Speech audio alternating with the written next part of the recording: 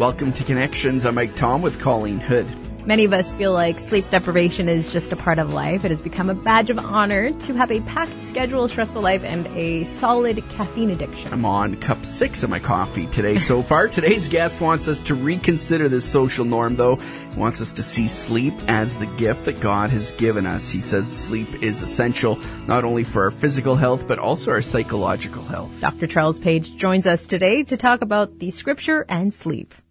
Today's guest is Dr. Charles Page. He's a surgeon, a storyteller, and an author. And as a physician, he understands how essential sleep is to our health and healing. And Dr. Page, you say that God created sleep for us, and you're really helping us to understand that. Why are you so passionate about sleep? Well, first of all, Colleen, this comes from my own experiences and lack of sleep. You know, I'm a surgeon, so it seems like my sleep is challenged from a lot of different directions.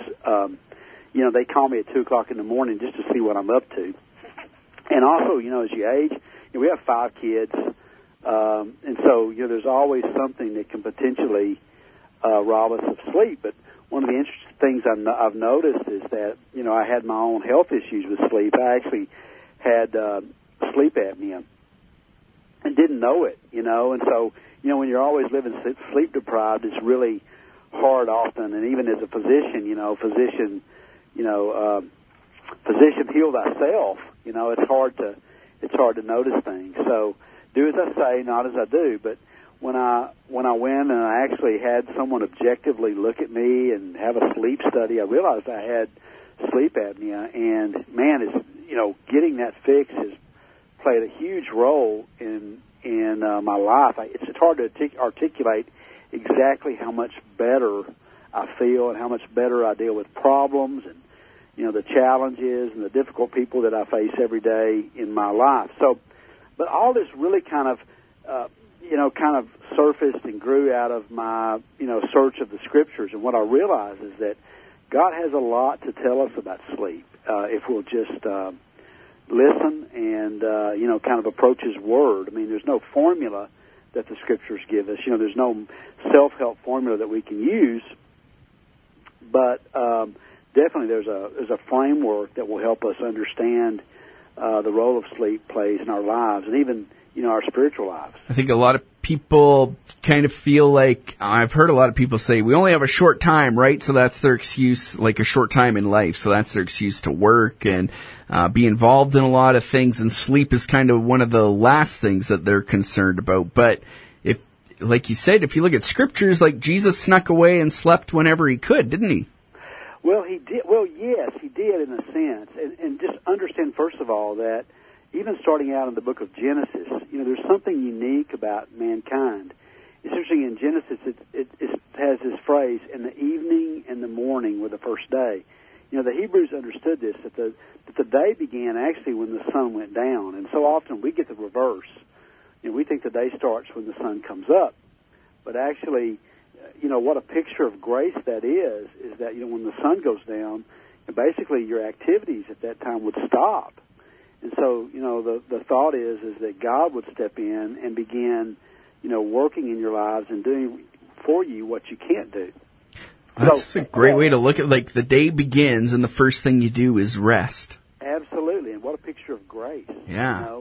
Someone said that sleep is God's contrivance to do for us what we cannot do for ourselves as we go to sleep. And so often we have this idea that, as we turn off the light, good night, God. God somehow goes to sleep as we go to sleep. And that God is only active during the day. But if we kind of take a step back and realize that God is just as active doing for us all kinds of things as we sleep, and there's all kinds of examples of that in the Bible. I mean, think about Psalm 16:7. It says that, that God counsels us as we sleep. And just thinking about the fact that, how often have you been woken up at night with an idea or maybe a person that comes to your mind, maybe a problem that you're facing, and, there's a solution there, maybe a different way of looking at that problem. And, where does that come from?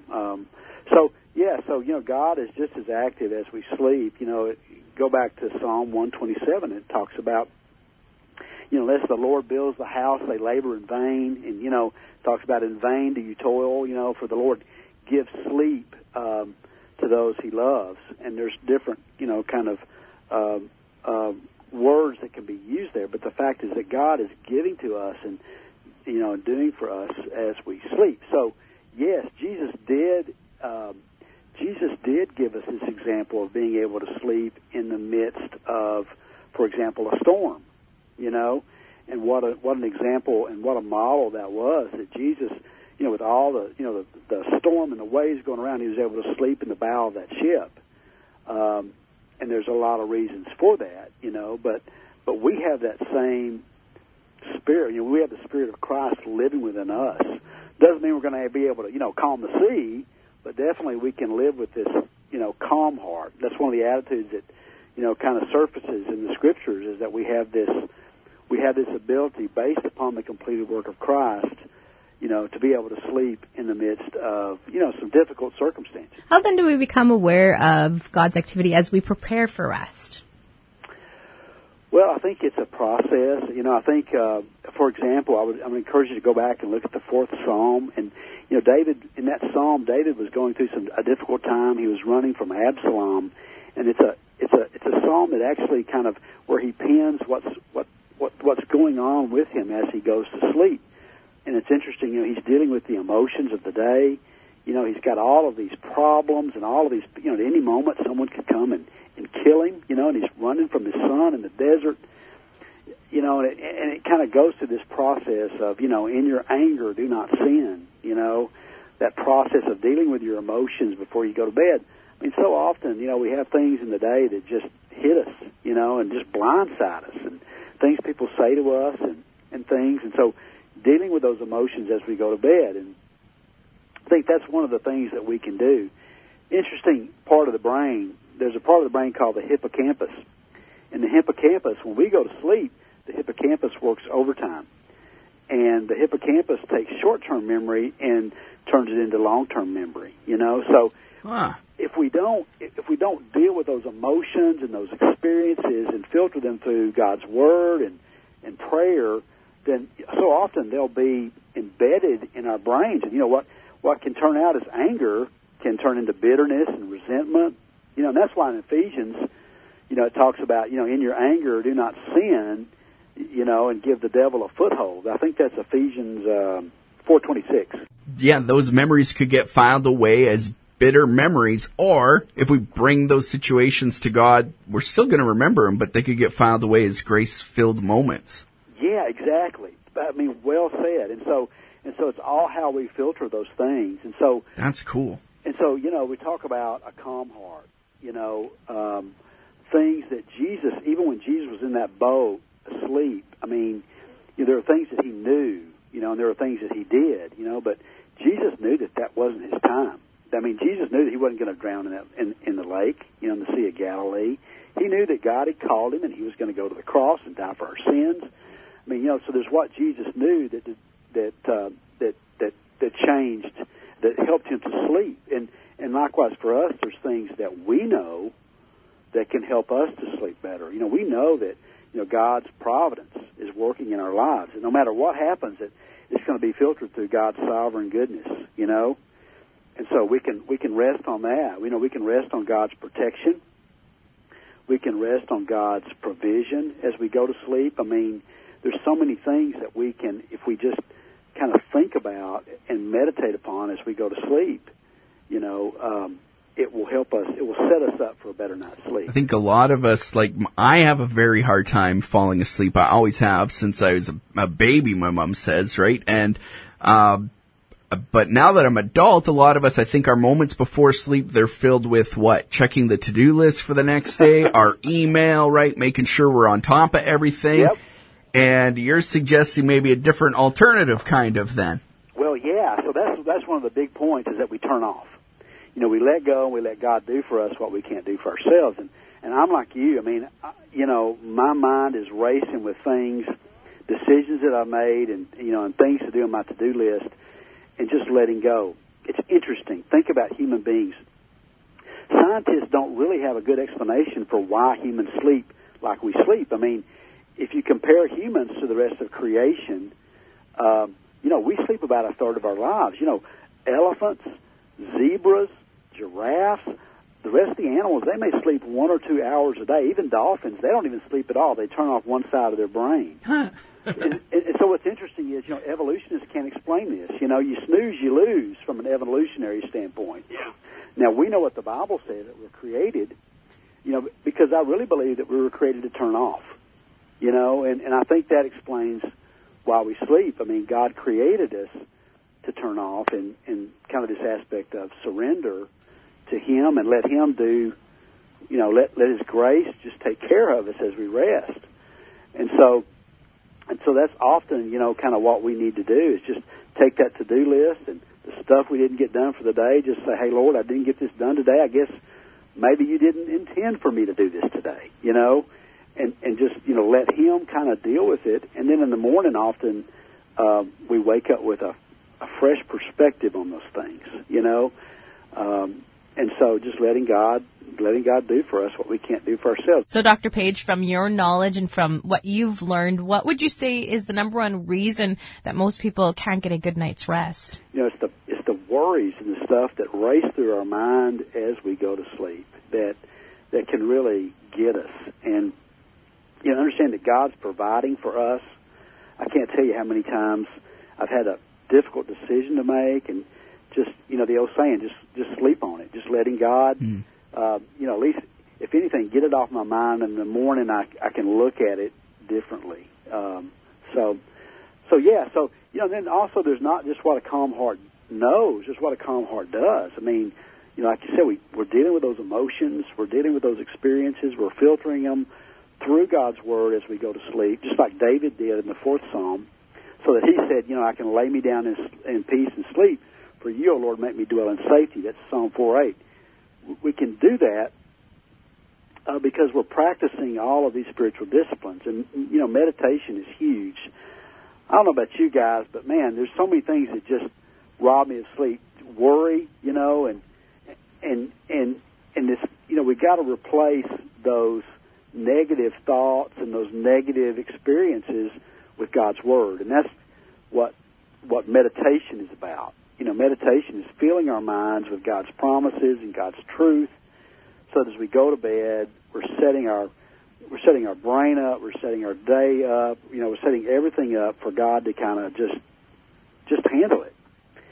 So, but so often it's things that I'm experiencing during my my to-do list or my worries that I just have to that keep boomeranging back in my mind. And so many people have problems going to sleep because just that thought keeps coming back in our mind. And so it's that law of replacement, of replacing those things with God's truth. And what about the people who still even struggle after hearing this and are like, well, how do I even do that? What are some of the ramifications then of not sleeping? What have you seen out there when people are not getting that rest?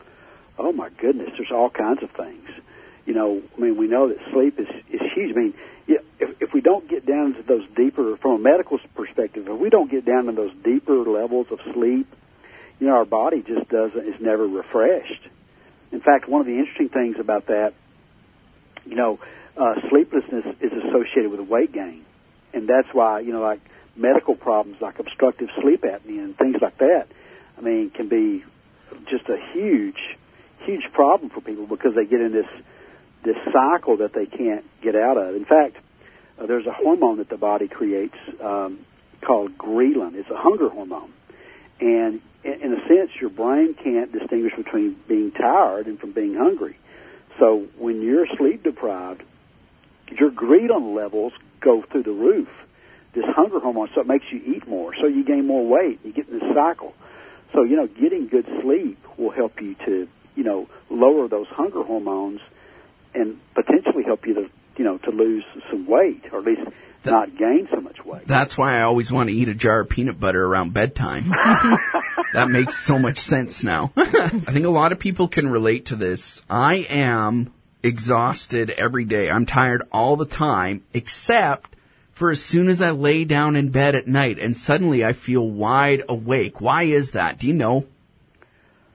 Well, there's a lot of reasons, and that's the whole thing. There's a lot of different angles we have to look at with sleep, and I think if you're having those problems, it may be It may be a spiritual problem, for some people. Yeah. It may be a physical problem for some people.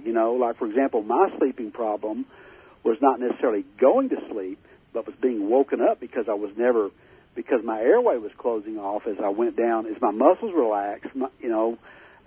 Basically I would suffocate as I was going to sleep, and so I had to be tested for that. So there are a ton of sleep disorders. I think there's over 1,000 now. Wow. And so if you're having problems either going to sleep or waking up when you sleep, you might need to have it checked. Just have someone objective to come and look at you and see. You may need to have a sleep test. Doesn't mean every time that you go to the doctor you're going to get a sleeping pill, Yeah. And so there's a lot of different reasons why we can't, turn off. And, but for most people, what we call that primary insomnia, the inability to go to sleep when we lay our head on our pillow, it's usually the worries and the things that, that we face that really, kind of rob us of sleep. So that's where I think the spiritual disciplines come in for most people. But just also remember there's that aspect of having a wise heart, of going and having someone, look at your health and look at your body and see if there's something that, can make a difference. There are some basic things that we can do that help us to go to sleep. There's actually a study that showed that women who exercised, early, late afternoon actually went to bed quicker and didn't have as many of those episodes of going to sleep. They went to sleep faster.